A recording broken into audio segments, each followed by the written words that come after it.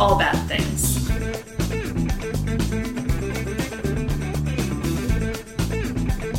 Tragedies, disasters. That's Bad things.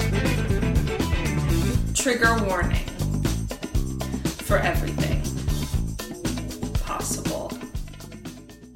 What? Hello. I'm David, I'm Rachel. and this is All Bad Things. Welcome, everybody. Welcome. You can follow us on all your favorite social medias at All Bad Things Pod on Insta, Twitter, Facebook, X, TikTok, Twitch, Blue Sky, Threads. Reddit. Well, that we don't actually have that username on Reddit, True. but there's a subreddit. You can join our Facebook discussion group. Yes, our subreddit and our Discord, and email us allbadthingspod@gmail.com. Do all of those things. It's a little chaotic, but we got there. Yeah. We are recording this episode slightly out of order and also early. So while this will come out after the episode we have not yet recorded, this will also come out after Super Bowl Sunday, and Yes, we it don't know will. who won. We do not. Because this is like a week before. I am hoping for a tie. They don't, No, they right? wouldn't. Not for No, the... They wouldn't. They would for playoff games, They would right? They would go 5 overtimes if they had to. If they had to decide a my winner. God. Not that I would ever get to that, but Right. you never know. What's the longest it's... Well, It has gone to overtime once. A Super Bowl? Yep. When? The one the Patriots when they came back from 28-3, they won that game in overtime. I don't know. I am Yeah, unfamiliar. I'd rather not know. Okay. I'd rather Well, we can just simply not discuss I'd rather it just didn't happen. But it did. Yeah, well. Yeah, so that's what I'm pulling for is a tie. I'm sick of Kansas City at this point, and I've never really liked the Niners. I mean, when I was growing up, the Niners were that was the king franchise. Them and Dallas. So I love that Dallas is just a mess. Like God's team. yeah, God like doesn't like his team. one of the very other much, I managers guess. that works in a different department, like he doesn't know like my seething hatred for the Cowboys. I kind of play along when he's like, oh, they, because he's kind of depressed. I'm like, you should be depressed. It's like, you motherfuckers have won 5 Super Bowls. I don't want to hear your shit.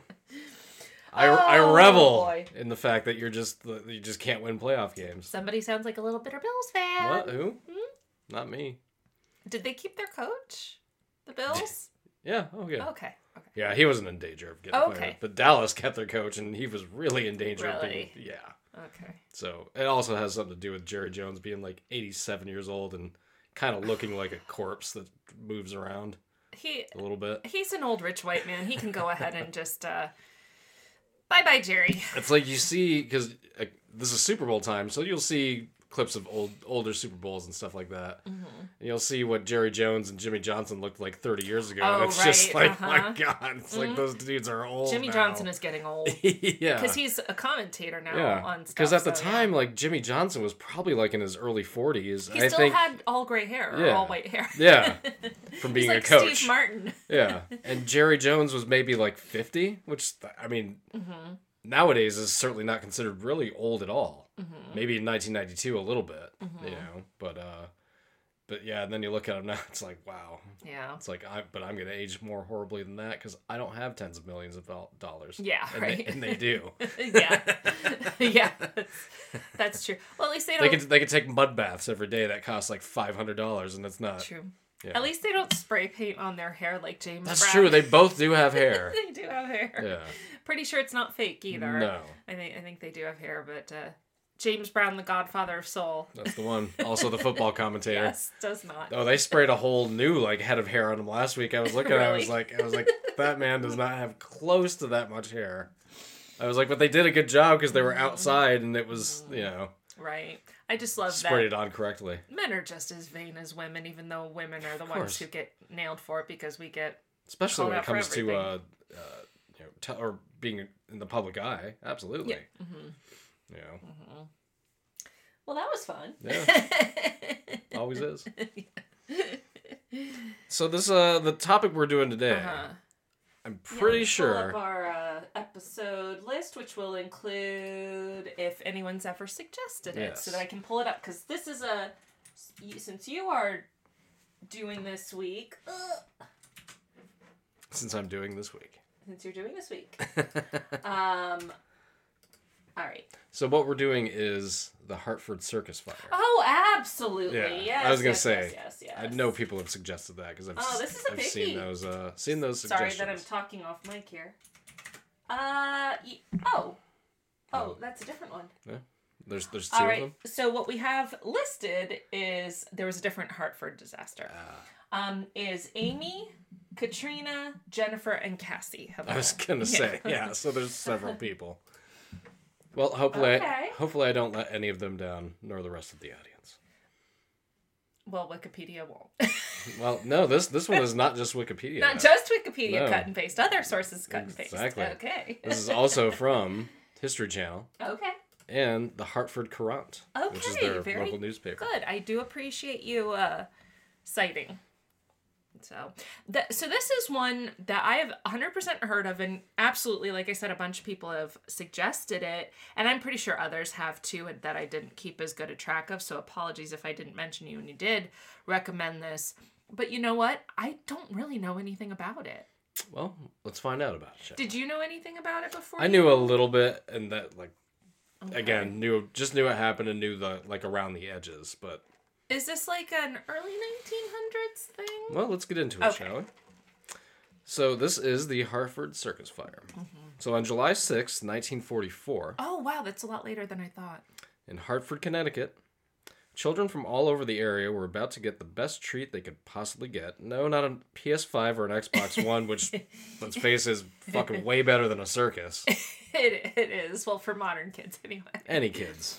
Even alien kids would be the kids back then would have had no context for how to use it. Well, that's what I'm saying. Somebody should go back in time and then just give all the kids PS5s and Xbox Ones, and then society would be better. Would it, though? It would. So, unfortunately, video games did not exist in any form. Not at all. At literally. the time, there was... Yeah. I mean, there were board games, stuff like that. Yes. Uh-huh. But an electronic game? No. Non-existent. No. Was there a baseball game coming to town, perhaps? No, as the only Major League Baseball team in the city of Hartford's history, the Dark Blues, folded in 1877. Oh, wow. So what could everyone be so excited for? The circus! It was not just any circus. It was the Ringling Brothers and Barnum and Bailey Circus. Okay. That's like a big headliner, major this is vendor sort of at thing. this time, this is one of the attractions in the United States, right. North America. Touring, yeah. Yes. Mm-hmm. One of the top attractions in the nation, especially during World War II. Mm-hmm. We're still in the middle of World War II yes. here. When you said 44, I was like, wow, well, this is July 6, 44. So D-Day has already happened. D-Day literally happened a month earlier. D-Day but has, now we're but on D-Day. VE has not. Correct. It's a year. We're on D-Day plus 30. I think D-Day right. winds up being D-Day plus 480 something anyway. Oh, like when, the number of when days. the war ended, yeah. Yes. To VE Day. Mm-hmm. D-Day just happened a month earlier. Wow. So war is still... It's still going. Although the tide is turning, right? Yes. Yeah. Very much so. But still, there's no certain outcome. And probably a bunch of those kids' dads are overseas and their moms are working at munitions plants and stuff. Oh, of course. So with an estimated 8,000 people in attendance, July 6, 1944 would be one of the darkest days in the history of the United States and the deadliest day in the history of Connecticut. Oh, wow. Wow, okay. Huh. I didn't... Yeah, I don't know the details of this one at all, other than there's a circus, there's Connecticut, yes, and there's a fire. Yes, but now I'm also getting the sense there's a bunch of kids here who are not going to survive, which is horrible. Yes. So, I thought we haven't done this in a little while, and I was kind of curious about the statistics of the city of Hartford. So let's delve into Hartford, Connecticut. I don't think we've ever visited Hartford. I don't think we have. I personally have. No, I know. I mean, in on the the show. podcast. Yes. No. Well, it's where. Do you mention the Whalers? I don't. Oh, okay. Our now Carolina Hurricanes used to be the Hartford Whalers. Correct. Hartford. And you can still get Hartford Whalers gear here. Still have one a of the jersey. I do. Well, it's still to me probably the best logo ever. It just is clever. Yeah, it's a good one. I agree. Can't go wrong with it. I think that's the reason it's still around, because people feel the same way. They're like, they don't want that logo to go away. Yeah, yeah. Well, plus throwback stuff is always popular. Always. So, yeah. So, Hartford, Connecticut was founded in 1635. New England. And is one of the oldest cities in the history of the United States. Oh. It is home to the country's oldest public art museum, the Wadsworth Atheneum. The oldest publicly funded park, the Bushnell Park. And the oldest continuously published newspaper in the country, the Hartford Courant. Wow. Very historic. Mark Twain wrote some of his most famous works while being a resident of the city and said of Hartford, quote, "Of all the beautiful towns it has been my fortune to see, this is the chief," unquote. Wow. I mean, look, I've never been to Hartford, so I can't say anything, but I'm not sure if I had been... And I'm not particularly well-traveled, but I don't know that I would say that Hartford is like the prettiest city I've ever been to. I was literally there, now that I think about it. So that's where Clear Channel's headquarters was in Hartford. Mm-hmm. So I had to go there for training for a week. That would have been right about this time, like 2002 was 22 years ago. Jesus Christ. But it was. Is ESPN also out of Hartford? No, they're out of somewhere else in Connecticut. Not Burlington. Stanford? One of them. One of the Connecticuts. One of the Connecticut's. Oh man, why? It's like the tip of my tongue. Bristol. Sort of. Bristol, Connecticut. Bristol? Is Okay. where ESPN. It's a little small town. Is Hartford like a suburb of New York City, or is it farther out? No, it's not too much. Okay. Okay. Connecticut, Rhode Island, I know they're all really close, but is it more like central Connecticut, or is it pretty close to geographically? I don't know. I did not look at that geographically. It's Connecticut. Connecticut's not very big. No, it's not. Let me see. It's there. I'm just curious. I don't think it's that far out of New York City because we've picked up the train from there. I mean, it's actually pretty central Connecticut. Yeah. It's equidistant between like New York and Boston, it looks like, roughly, as the crow flies. Mm-hmm. So it's pretty close to Providence and Newport, too. Jesse's whining. All the popular New England towns. Yes, all the big ones. All the hits. But yeah, I was there. It would have been right at this time, 22 years ago. Okay. All I remember was it was just gray and cloudy and... Well, February is not the prettiest time to visit the Northeast necessarily. We did the training bullshit during the week, which kind of paid attention.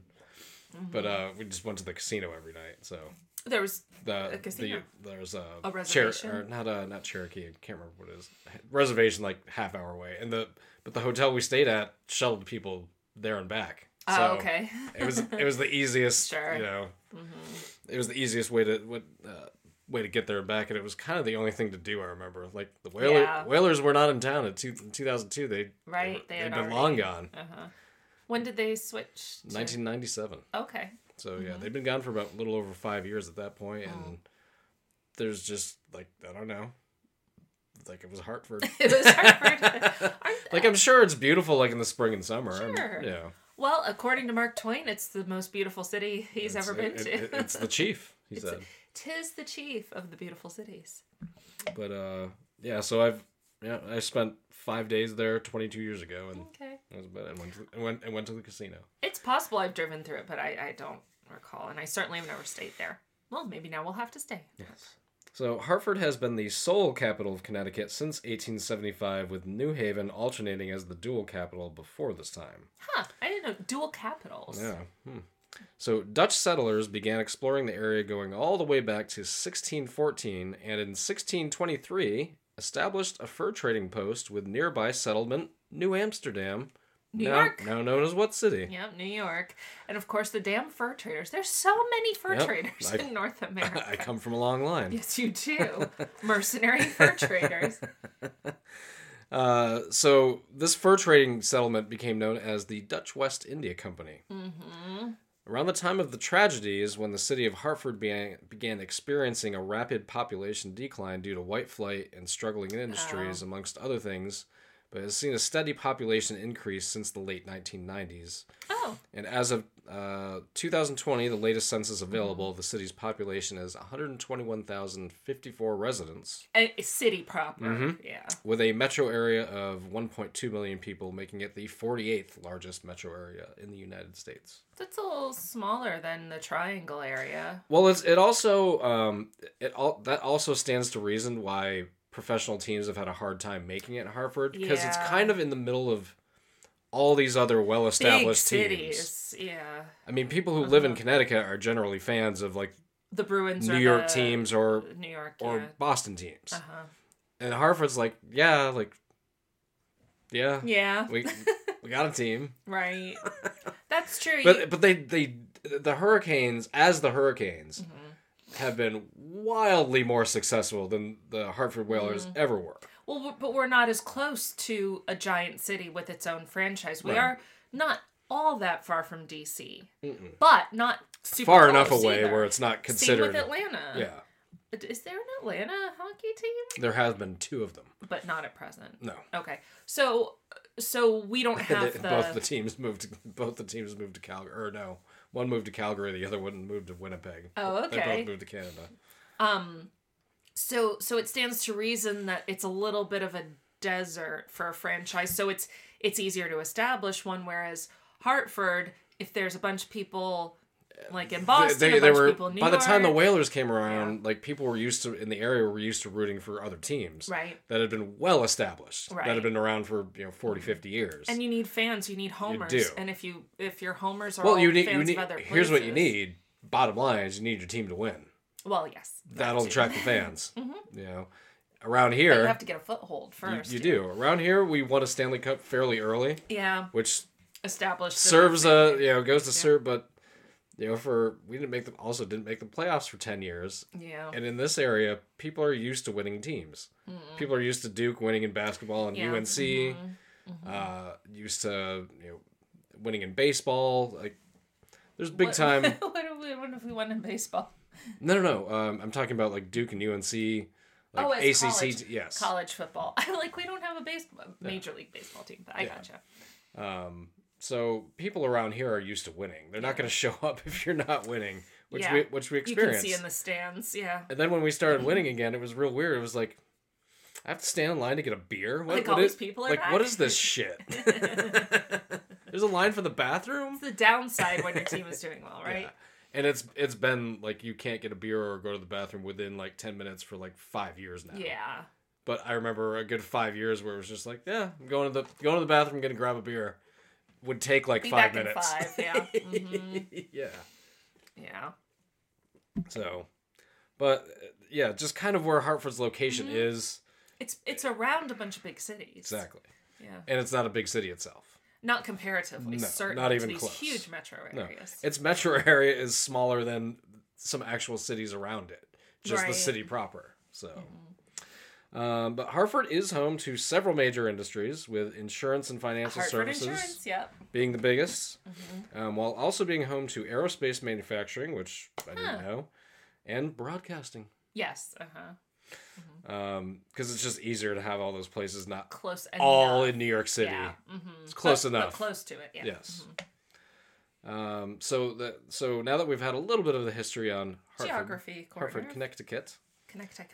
A little bit of history on the Ringling Brothers and Barnum and Bailey Circus, because let's face it, I don't think I've ever been to. I've never been to one of their circuses. I remember like when I was a little kid, there was like a circus in Messina. It probably meant. Oh no! It probably meant like 5 people knew how to ride a horse. Probably like a bunch of human and animal rights violations going on in that circus. And looking back on it, like these things were happening when I was like 7, 8, and 9. Like we didn't realize back then. We kind of realized that later. Like the people who work these things were just getting fucking hammered all day. Yeah. Yeah. So, I'll never forget working when I worked in Alexandria Bay, New York, before I moved down here, the summer before, working a banquet for Laidlaw, which was the bus drivers union. Okay. And seeing the people that drove kids to school. Oh no! Just all getting completely just getting hammered. wrecked. Wow. Well, I mean, they're allowed to do that as long as they're not driving the buses. They are, but they also just they looked like they looked like half of them looked like people that probably just lived in the woods. I'm not even kidding. I'm like, these are the people that took us to school. Jeez. But I've never been to a circus. I've been to Cirque du Soleil, which is very different than a traditional circus. Yeah, I don't think I've been to like one of these. I don't think I've been to a big, if I'm not like mistaken, a big top event. Which I don't know if you get into this, but if I'm not mistaken, they're not around anymore. I am going to get into that, and all right, they're back. Believe it or not. Really? They are. I don't know that I like that. We shall get into that. Well, I struggle with circuses just because because of my veganism, I don't agree with using animals in performances. We're going to get into that as well, but that is for much later. So, the Ringling Brothers and Barnum and Bailey Circus has a long history dating all the way back to 1871, when some of the founders began hosting touring circus shows. Hugh Jackman. Yes. Never saw that movie. Me neither. Although the company itself has been on hiatus since 2017 up until today. Okay. And that's my cliffhanger. Yeah, cliffhanger. For later. Okay. They do start to host a new event right towards the end of 2023. We'll get into that. Okay. Wow, literally very recently. Yes. So up until today, it still remains as one of the most recognizable brands in American history. Like, sure. You just know when somebody says it. You just know what it means. It's very embedded in American culture, for sure. Yeah. They began operation under their current name in 1919 after hosting shows as two separate entities before that. Before that time, billing their events as... Ringling Brothers and Barnum and Bailey? What? It's the greatest show on earth! Yes, okay, I gotcha. So, like, that tagline also made them, like, people just know that tagline. Right. It's like, those taglines that just become part of... pop culture. Yeah. Yeah. The vernacular. Their debut show under the now merged companies took place in New York City in that same year of 1919. Though labor shortages and rail travel complications brought on by World War I were still having an effect on most industries in the United States during this time, the Ringling Brothers and Barnum and Bailey Circus was an immediate hit while further cementing its reputation as, quote-unquote, the greatest show on earth. Well, plus, like, movies are around, so people can't go see a movie. And talkies are around. Oh, yes, for a while now, by the mid-40s. But in terms of live entertainment... sports aren't even what they are now in terms of like spectacle. The only huge spectator sport in the 1940s, golf would be golf and baseball would be the biggest. Even minor league teams in baseball at this time had huge attendance. Could pull in, yeah. Yes. Yeah. But so it makes sense that the circus would be really exciting because it's just something different. Big show. You know, you get to see somebody whip a lion in front of you. Oh, jeez. Which is gotta be nuts. Well, and at this point, like it's not like rock bands are touring, right? Yeah. So. Yeah, this is pretty much like the most interesting thing you can go see. What was the band you'd mentioned a couple weeks ago? You bought their CD when they were Glenn 12? Miller. Yeah, see the Glenn Miller. Glenn Miller's touring. Glenn Miller's coming to Hartford as well. Come have my record. Please have it. Nobody will buy it. I've got a heart full of soul just for you, my pretty baby. So it was that guy. or going to the circus. Glenn Miller. Yeah, I'm gonna go to the circus. And all the grown-ups with no kid, their kids were grown and left the house. They went to go see Glenn Miller, and all the parents with kids went to go see the circus. And they were having sex. So random. So in 1929, just 3 years after the passing of Charles Ringling, one of the founders, the company continued to flourish when it purchased the American Circus Corporation, the owner of 5 separate circuses, for a small sum of $1.7 million. Back in then. Which is now worth, what do you think? 15 to 20 million? Higher. Oh, 50 million? Lower. 35 million? Lower than that. It is now worth $31.6 million. Okay. So the... we would have gotten to it eventually. Yes. We're doing all the laughter now because it's going to get sad. I'm sure. Yes. I forgot the whole greatest loss of life in the history of Connecticut part. And the fact that it's all children, sadly. Yikes. Oh, it's not all. It's a mix. No, I can understand that, but that a bunch of kids die. That's just horrible. So the circus suffered in the 1930s due to the Great Depression, but managed to still tour the country and stay in business.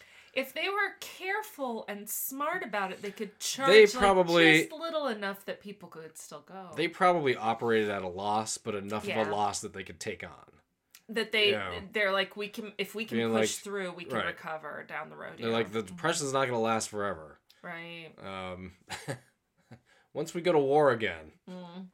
But seriously. Right. Mm-hmm. So special dispensation was also given to the circus by President Franklin Delano Roosevelt to use the rails to operate in 1942 in spite of travel restrictions imposed as a result of World War II, obviously. Okay. So many of the most famous images from the Ringling Brothers and Barnum and Bailey Circus were published in magazines and posters during this time. And they're associated with rail cars, too. Yes. Because, they used to sell, I don't know if they still do, boxes of Barnum and Bailey and Ringling Brothers the little animal crackers. Oh, yeah. And it's got an image, and they had the die-cast toys, too, and they probably still have them. Yeah, but it had an image of a rail car with, all the animals on it and everything. Well, that's where the animal crackers, I think that's where it comes from, although I don't know. It's from the circus, yeah. Hot take, I actually really like animal crackers. I think they're good. They're good strong cookie. for some being reason. So weird. Yes. They're actually pretty good. Yes. They're also very good dipped in milk. Just saying. Okay. A milk of your choice.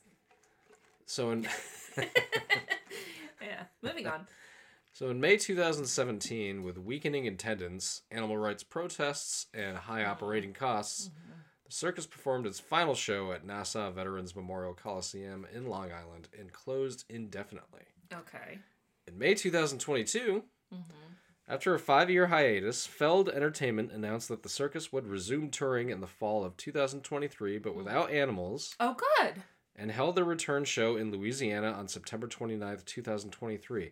It literally did not say if it's New Orleans or Baton Rouge. On posters I saw for it, it said Louisiana. Just the state. So I'm guessing it happened somewhere near one of those cities. Like that's the two biggest cities. In Louisiana. Or maybe they toured like a few cities or something. Yeah, so it happened in Louisiana. Okay. On September 29th this past year. Okay.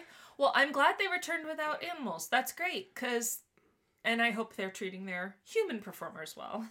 The show also came to Greensboro, North Carolina. Oh. From February 2nd to February 4th, which means today is the last final show. Yes. Well, if we hurry up, we can maybe go. Get there. It's only an hour and 15 minutes away. Right? It is going to be in Greenville, South Carolina next weekend. Okay. So they have made a bit of a comeback. They're basically doing like stunts and Daredevil type stuff. So that part of it, although I get a little nervous with performances like that because I find them kind of scary and anxiety provoking, but the humans signed up for it.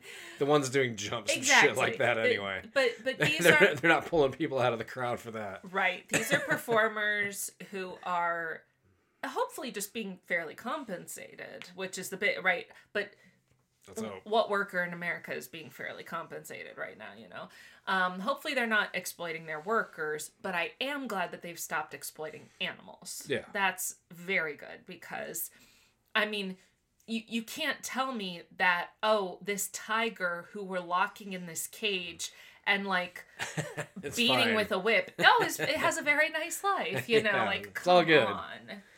And the elephants and stuff that that's not cool. So I'm glad that good on them for adapting. At the time you can see them including that kind of stuff because animal it was not a thing. On top of the fact that people didn't have the chance, airplane travel wasn't really all that possible back then. So where are people going to go to see lions and tigers and stuff unless it's at a zoo? Right. Uh-huh. There's not, and there might not even be one of those nearby. Well, and unfortunately, when people did go travel to see animals, on safari or whatever, they were rich assholes who then shot those animals. Yes. Yeah. So now that we have some context for the city, for the circus, for the circus, for this particular circus company itself, now We're on to the fire. Okay. So Thursday, July 6, 1944 began as one of the hottest days so far that year, with the temperature peaking at 94 degrees Fahrenheit. That's rough. In what would be described as a miserably hot summer. That wasn't I looked at their the Farmer's Almanac for this year. That wasn't even the hottest day. It got up to 98 degrees 2 different times. Up in the Northeast, that's rough. That's maxing out. Yeah. Because Hartford is a little more... It's not central. Landlocked, but it is more central, yeah. Yeah, so there's not... They're not getting an ocean breeze. No, not in Hartford. So, yeah, to have that, and let's be honest, this is 1944. How many places do you think had air conditioning and stuff like that? Probably none. Yeah, that's not... So people are just like, that's those miserable. Those big tents with a bunch of people in them, they could get really... This is also like the time when people are busting open fire hydrants just to have some rushing water just to cool off. For the kids to play in on the street, yeah. Otherwise you'd fucking melt. Right. That's what it feels like up there. So set up in a field on Barber Street, an estimated 6,000 to 8,000 spectators sought refuge from the summer heat to witness a series of exhibitions that would begin with a matinee show featuring trapeze artists, clowns, and wild animal trainers. Right. Can I ask? You may. What is your opinion of clowns? I don't like them. Because they're just clowns are very polarizing. Yeah, they're creepy. A lot of people find them incredibly creepy. Yeah. And I don't know why. I don't know why I feel that way. I just feel. I think there are a lot of philosophies or ideas about why maybe people find them disquieting. One that I read is that the painted on smile is creates a cognitive dissonance that's a little uncomfortable. I've had perma-smile before, but I had to take acid to get there. Maybe they did too. Who knows? That's true. They could have painted their face based on the perma-smile. Right. That you have for 4 hours when you do that. I don't know that I have a particular dislike of clowns, but I also don't have a particular affinity to them. I could do without them. If they didn't exist. But my grandmother used to collect clown figurines, and that just feels a little that's fucking. That's clowns. That's on the weird creepy spectrum. Yeah, that is a little weird. I'm not sure that it's certainly weird. Mm-hmm. And is it creepy? Is it not creepy? That's the spectrum we're on. Right. The y-axis. So clowns So clowns, okay, and animal trainers I can do and without. Trapeze artists. Yes. Just like the New England Patriots could just do without. We need a count. No, that's in the All Bad Things drinking game if David insults the New England Patriots. So the appearance of the circus was, for many residents, a rare treat. I mean, let's face it. I mean, if this thing is going on in your neighborhood in 1944, of course you're going to go. Yeah. Why wouldn't you? It's the 40s. What else are you going to do? Right. What, read a book? You're not going to watch something on TV? Are you going to listen to your favorite radio program? Right. Maybe it's not on while the circus is going on. Right. I can't miss Fibber McGee and Molly or whatever. I was going to clip coupons. Plus, if it's hot, at least going into a tent, you're shaded from the sun. If I'm presuming that this is a big top situation. Is this tents? Yes. Okay. Yes. We're going to get into the setup. World War II had been raging on for several years at this point, with little to no certainty on how much longer it would last, which was at this time is true. We did the D-Day thing, and that was supposed to be it, and it keeps going on, and it's I thought that was supposed to be the final blow, the knockout punch. Right. And the upper-ups in the military might feel like there's a little bit of a changing and we know where this is headed, but an average person probably has no idea. Oh, no, I mean, can you imagine the amount of fucking anxiety that people had at this time? Oh, of course. This is horrible. It's probably similar to what most of us are experiencing now. Jeez. So yes, World War II had just been... is still in the midst of... Yeah, it's looking like we're going to win, but we don't know when. Yeah. We don't know that for sure. So... We know how it ends, but they don't. Exactly. Yeah. That's a good way to put it.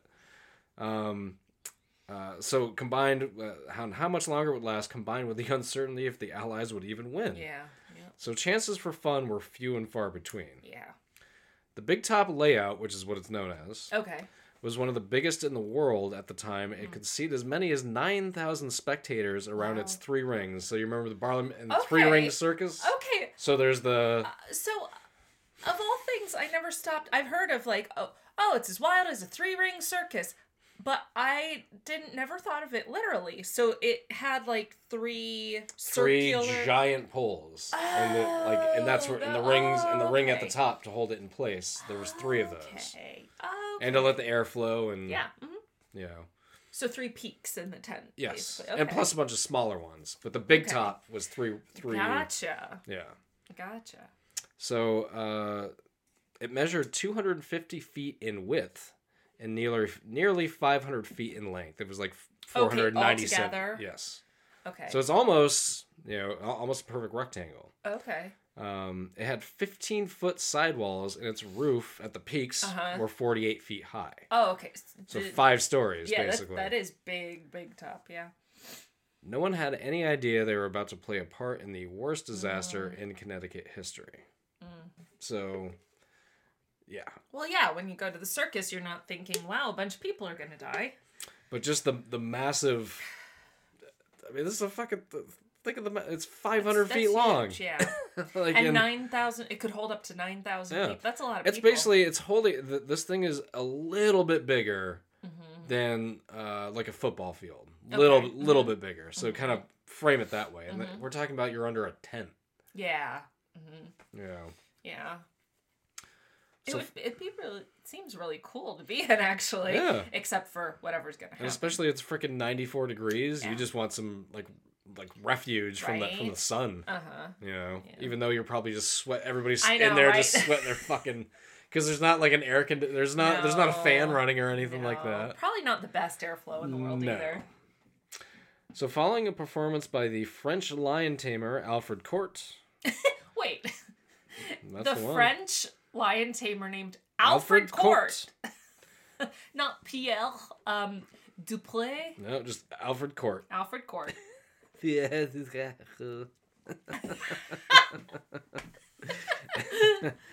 Famous trapeze artists, the Great Valendas, took their... the Valendas? The Flying Valendas? Yes. They're a long-standing act. Took their positions inside the big top and began their routine. Okay. Meanwhile, just outside the tent, as the widely accepted story theorizes, a carelessly tossed cigarette near the partition to the men's toilet started a small fire. Okay. The fire, this is the main thing.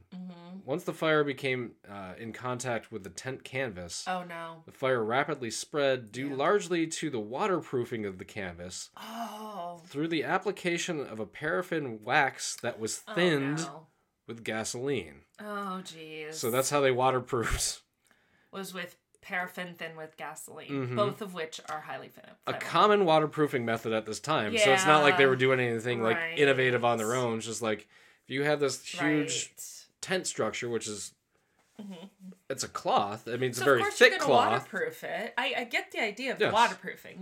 That okay. So they wax it, and then probably to hold that wax in place, they put like a thinner on it, a gasoline thinner, which is also flammable as fuck. Oh Jesus, yeah. And I'm guessing that at this time that was just sort of like a thing, and there was no regulation against it. It was just what you did. Yeah. You know, like, and that was the thing. Like, there was no around. This is truly an accident in every sense. Yeah. There's no Like the person who, if this is how it started, because I know you said it's a theory, because, sometimes they're not able to perfectly reconstruct. Like, every fire back then, if nobody could solve it, it's just like, somebody tossed a cigarette. You know why? Because everybody fucking smoked. It's a good guess, yeah. And there was little, like, fire regulation when it came to building code. Cigarette, or even a match. Boom. It could have been a match, I mean, I remember when I was growing up, there was, like, a thing about, like, don't leave like a cigarette burning in your house because it could fall out of the ashtray and or any sort of grassy area or anything like make sure your butt is completely extinguished. Well, and then they started putting the ashtray portion in trash cans and stuff like that. And now, like, pretty much at the turn of into the 2000s, like people don't really smoke anymore. They vape, right? There's now you can't even really do that. Smokers, but But certainly since like the year like early 2000s, like less and less people smoke, so you see less and less of the, you know what I mean, of the apparatus around smoking. Yeah. Where at this time you could fucking just smoke anywhere the fuck you wanted to, like, including in a tent full of children. Right, and especially if you were outside, it was just like you know, any smoking section that any stadium still has, it's outside. Right. You're not under anything. It's like, if you guys want to fucking go outside and smoke, you literally have to go outside. Yeah. Okay, well, I mean, like you said, accident in every sense of the word. Nobody's acting maliciously here. Yeah. Which is also very sad. So I make I put in this little joke here. Like, sounds like a great idea. Maybe we can waterproof all of our new appliances. Oh, with paraffin, and gasoline. And what could go wrong?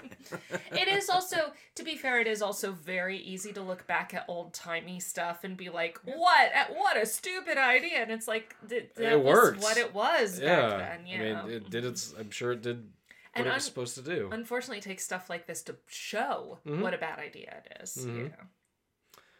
So one of the performers noticed the fire and screamed, quote, "The tent's on fire," unquote. Oh, jeez. Bandleader Merle Evans quickly had his musicians break into Stars and Stripes Forever, a predetermined signal that circus employees, that something was horribly wrong. Oh, so they had their own built-in alarm system. Yes. Was that the orchestra would be the alarm. Oh, wow.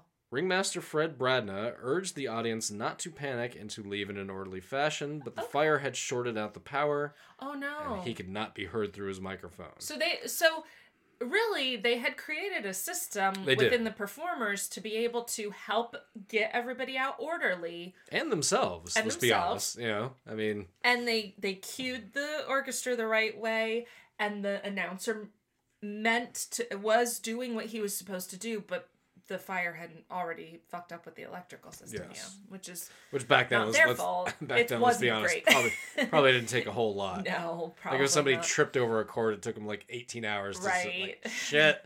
Like, we got to run that back. Well, I'm kidding. Right. Well, electronics were... They were a lot different than they are now, that's for sure. Yeah, in 1944, like 10 people in that whole city had a TV. Right. So. Yeah.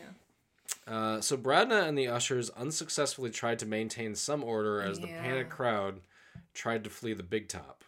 The ushers also worked to attempt to douse the fire with water jugs that had been stationed in the big top and to pull down the canvas sections that were on fire, but after realizing their attempts were futile, they began helping to evacuate the crowds instead. They're like, look, this is not going to work. We just need to get everybody. We can't save any part of this tent. No, we just need to get everybody. We just need to get the people out. Sounds like all the workers were reacting And again, like, let's be honest, at this time, like we were just talking about, there's a decent chance you could die in a building fire. Yeah. In 1944. Yeah.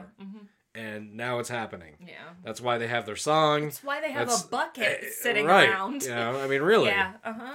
Yeah, and it looks like they were executing the plan as they were supposed to. They had a plan.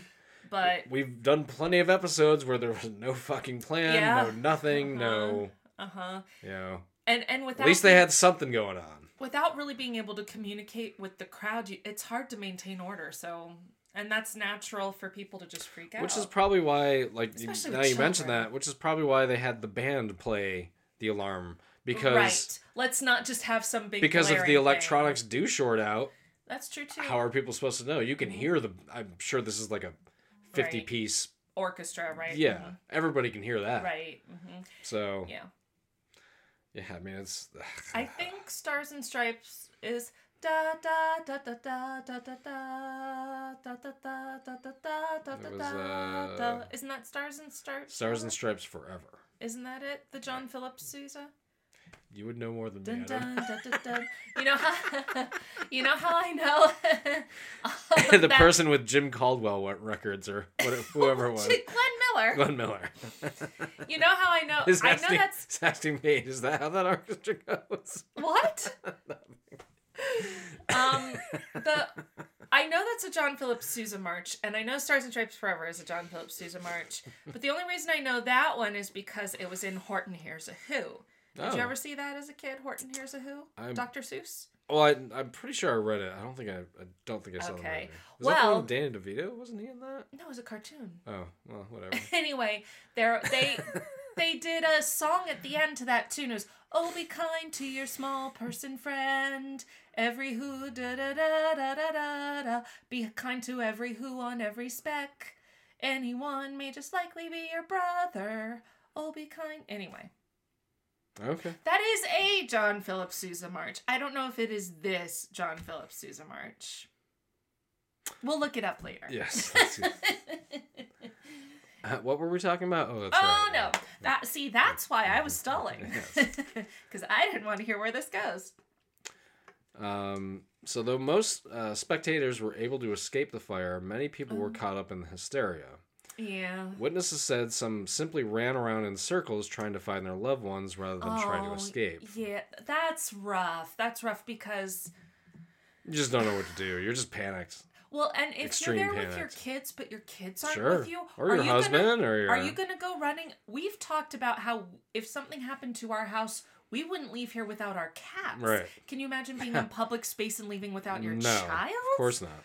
Like, I get that. I mean, it's not what you're supposed to do, but I also really get it. I really understand it. Of course. That's horrible. So some escaped but ran back inside to look for family members. Yeah. Others stayed in their seats until it was too late, assuming that the fire would be put out promptly. Yeah, and maybe trying to be like, oh, hey, everyone's running around. Let's not get caught up in this. We'll be calm. Yeah, but then that ended up being, As the flames reached 100 feet high, panicked patrons ran for the exits, only to find several of them blocked by animal cages in the process of being moved in and out of the tent. Oh, man. The only animals in the Big Top at the time were the big cats trained by May Kovar and Joseph Walsh that had just finished performing when the fire started. Okay. And again, it doesn't say like a lion, tiger, it just says big cats. Yeah, and that's three different, so I'm going to guess lions and tigers. Or something. Scary things. Big cats. Who, now there's a fire going on, like...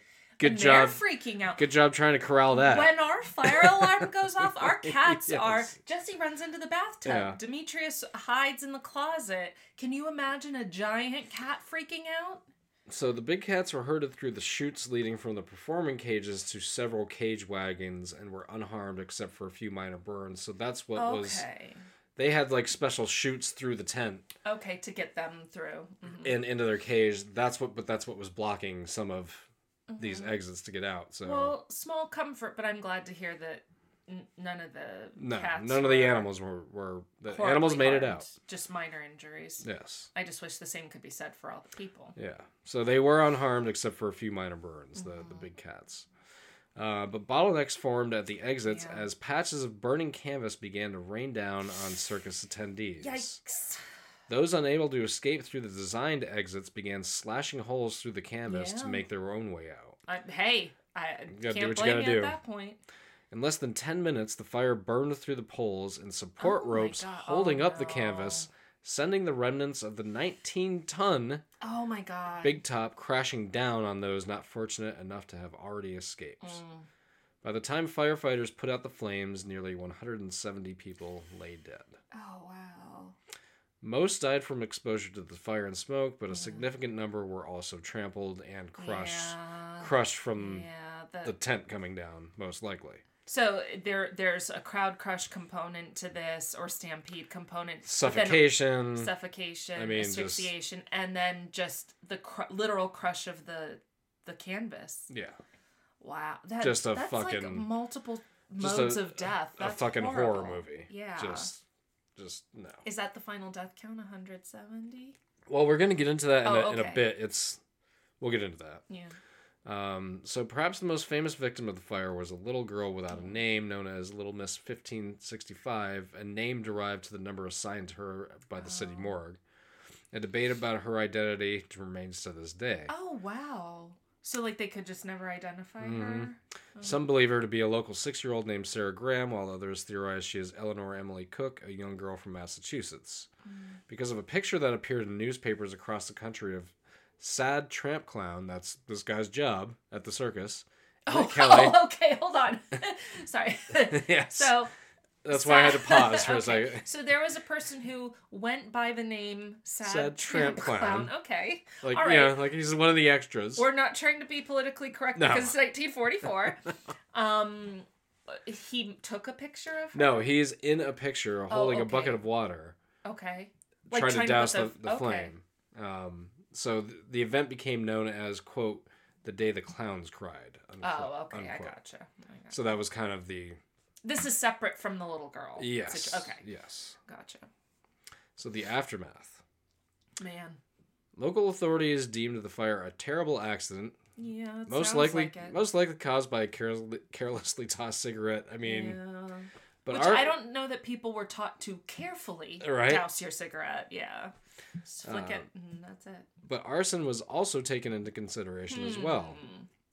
Authorities never charged anyone with starting the fire, but this did not exonerate Ringling Brothers officials from some form of culpability. Yeah. 5 circus officials were arrested the next day, and 4 men faced charges for acts of negligence. Okay. Cited among these acts was a lack of fire preparation on the part of circus management, and an investigation into the blaze revealed that at the time of the performance, the circus's fire extinguishers remained buried and inaccessible in a storage unit. Okay, that is negligent.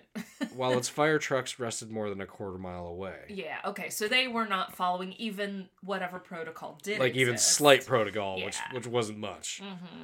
Investigators also charged the circus with failing to notify the Hartford Fire Department of their arrival and intention to perform. I don't understand how you get a permit for that. Right? For something like that, like the fire department's just going to need to know. Can you imagine when the call came in? Happening. When the call came into the fire department, they're like, "Hey, the circus is on fire." What circus? Why do we not know about this? They want in New York City? No, there's a circus downtown. Why did nobody tell us? And there were probably like guys from the fire department that were just there having a good time. They're like, "Oh, we forgot to tell the captain." No, I'm kidding, of course. But still, no. But can you imagine like hosting an event with 8,000 people and not notifying like the fire department? Like, jeez. And people are like, "Oh, these rules and regulations." It's like, no, there's like common sense shit. You would think it's common sense. Well, you would. Mm-hmm. If you have a gathering of thousands of people, it's a good idea that the fire department just knows about it. Well, and that's why there are things like permits, because those because that permit is being like, because when you buy that permit, they're going to tell local police and local EMS and local that this is going on. Or that permit includes that protection. Or includes requirements. Okay, you have to have X number of cops there, X number of firefighters. Because, like, my band plays festivals all the time. There's always a ton of cops and ambulances and just in case. Exactly, they're just on standby. I know because when our drummer fell off the stage, EMS had to intervene. We were able to get an EMS person, an EMT over really quick. And especially like even in an outdoor festival with even like 1,000 or 2,000 people, somebody could faint in the sun or just need. With any number of people, there could be any number of. If you get enough people together, like somebody's gonna die. Like statistically, I'm saying. That just sounded so ominous. I mean, like if you have get a bunch of people together, somebody's gonna die. I mean, if you have like tens of thousands of people together, not like something like this. It certainly increases risk. Yes. Exponentially. Yeah. So yeah, it's not like a person walking down the street needs a cop and an EMT behind them. Wait, I live in a city of 500,000 people. Does that mean I'm gonna die? Like, right? No, I meant like. I just love that. What's the tipping point, David? How many people will you be guaranteed to die? You're going to die. But we're laughing because this is horrible. Because it's sad. The whole situation is horrible. I mean, it sounds like they went after the right people, which is management. Sure. Like the people in charge of this. Well, the producers, essentially. Yeah, who aren't even following these basic requirements. Because it sounds like the workers actually attempted to follow their protocol. Well, it sounds like they had a plan, for something like this. And it was just too overwhelming. Yeah, it was just going to overwhelm the situation. Like they needed the fire department. Yeah. The people that didn't know that this was going on. And that's not the workers' fault. That is management's fault. Yeah. No. So in the end, 4 of the 5 circus officials pleaded no contest to the charges and spent approximately 1 year in prison before eventually receiving pardons. Oh, wow. So there was jail time served. Yes. Okay. In addition, the circus agreed to pay nearly $5 million in compensation to the families of the victims. Good. They should. So, I mean, we know from earlier how much money, like $5 million is in this time. Yeah. We know how much money $1.7 million was in this time. So, yeah, that's a big settlement. An interesting twist to the story came 6 years later as police in Ohio arrested one Robert Dale Segee for starting a number of fires in 1950. Oh, so he was an arsonist. Under intense interrogation, Segee, a former circus employee who worked at the 1944 performance in Hartford, confessed to starting the fire along with fires in Maine and New Hampshire, and even to committing 4 murders. Jesus. Authorities committed Segee, who claimed the figure of a ghostly Native American riding a flaming horse told him to start fires, to the state hospital for treatment of paranoid schizophrenia. Yeah, okay, yeah. And years later, Segee recanted his confession. Okay. So at the time, it was... He was, due to his mental illness, he was unreliable as far as, like, what he was saying. So it's not necessarily particularly credible, his confession, and he recanted it. Yes. He was just, his head was not okay. No. Yeah. So as a result of the Hartford Circus Fire of 1944, Connecticut enacted new strict fire safety regulations for public performances. Good. In July of 2005, the site of the 1944 fire, now a small field behind the Wish School in Hartford, witnessed the dedication of a memorial to the victims of that day's tragic events. And that was the story. Wow. Of the Hartford Circus Fire. So 170-ish was the... The controversy comes in with some people were so badly burned that they're putting body parts together. And people lacked identification in the 1940s, and plus we're talking about a bunch of little kids. And they also, like, there was at least one child they never identified, right. So, wow. And it's hard when, I mean, the 1940s aren't as old-timey as, like, 150 years ago. No, they're not as old-timey as we tend to think they might be, but there's still just some things that... It's easier to identify people now. Of course. Through forensics, as well as just we have more ID or identifying things on us. You might not even have a photo of yourself in 1944. Right. I mean, really? Or you might have one. Right. Yeah, now it's like really to identify somebody, like... Find their Facebook profile. Right, or their phone. Instagram. Or, So... Yeah. But they had... So the Hartford Courant had all the people who had passed away, like listed, like them. all the known listed ones. So the youngest I saw was 5. The oldest I saw was 65. Well, Circus and there was kind of every age in between. Yeah. So it wasn't just kids. Yeah. I would say honestly, like looking through the people I looked through, because everything was individuadally marked. I would say it was almost like a third kids, like a third middle-aged people, 20s, 30s, and like. A third and like older. maybe a third, like 50s, 60s. So like, it's really taking their whole grandkids to the whole spectrum. Right. Yeah. Because that's who's showing up to a circus in 1944. Families, yeah. So probably I would also guess a lot of women. Yes. And a lot of older people, because just by sheer virtue of the fact that a lot of younger men were not in America at the time because they were serving. So. And the thing is, like this thing, like, because I had it laid out like where it was in the city, like this is in the middle of like residential neighborhoods and stuff like that. It's on a grass like field that was known to have, we're gonna have these events for this and that and for the city. So like a campus kind of. So people just walked there. Yeah. It wasn't like it was hard to get to, or... And I'm sure in 1944, nobody had a problem with, like, handing their kids 50 cents and sending them off to the circus. Yeah. No. Like, fuck off. Like, I'm gonna drink some bathtub gin. It's the 40s. The prohibition's over. Well, some people probably still had it. And I'm gonna smoke some marijuana. Run away. Go away, child. But, no, it's very sad. It is. And it sounds like just a genuine accident, but with poor planning by producers, like you said. And I'm glad that they were held accountable and that it resulted in stricter guidelines fire safety. Ultimately, anything that comes up for fire safety, none of us should ever bulk against. Ever, period. Unless it's some weird shit where you have to participate in putting it out. That is like, well, maybe. Well, interestingly, my dad was saying he works for the state. I won't get more specific than that, but they work in a laboratory and they have an annual like fire safety training. We do too, yeah. Where they have to put out a small fire with a fire extinguisher. Mm-hmm. They're all required to get practice with the fire extinguisher.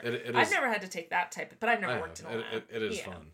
I'm sure it is. Because the fire department's there and everything. Right. Yeah, it's very controlled. Because they tell you they just attack it, put it out. Yeah. But they do. They just light a fire and they're like, you gotta attack it and put it out. Like so, it's fun. Yeah. Yeah, and in environments where that is a potential hazard, that is important training to have. My job, they don't teach. Yeah, the fucking we don't do anything like that. The chemicals and shit that we have in our building. Yeah. Fucking fire could happen. For sure. Yeah, but that's why like anytime there's fire drills, I will say that when we stay at a hotel, I still look at those little fire charts on the back of the door that they're required to put, where your nearest exit is and everything.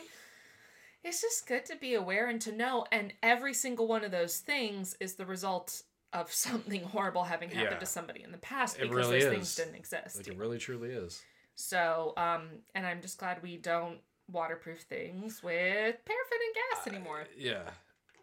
And I'm glad we're not part of victims that regulation came out of something that we're involved in, thankfully. But unfortunately, could not say that for these people. Yeah. All right. Well, that was excellent. Thank you. That's a good topic and one that a lot of people have suggested. So it is a biggie. Yes, I hope I served the audience well. Yes, very good.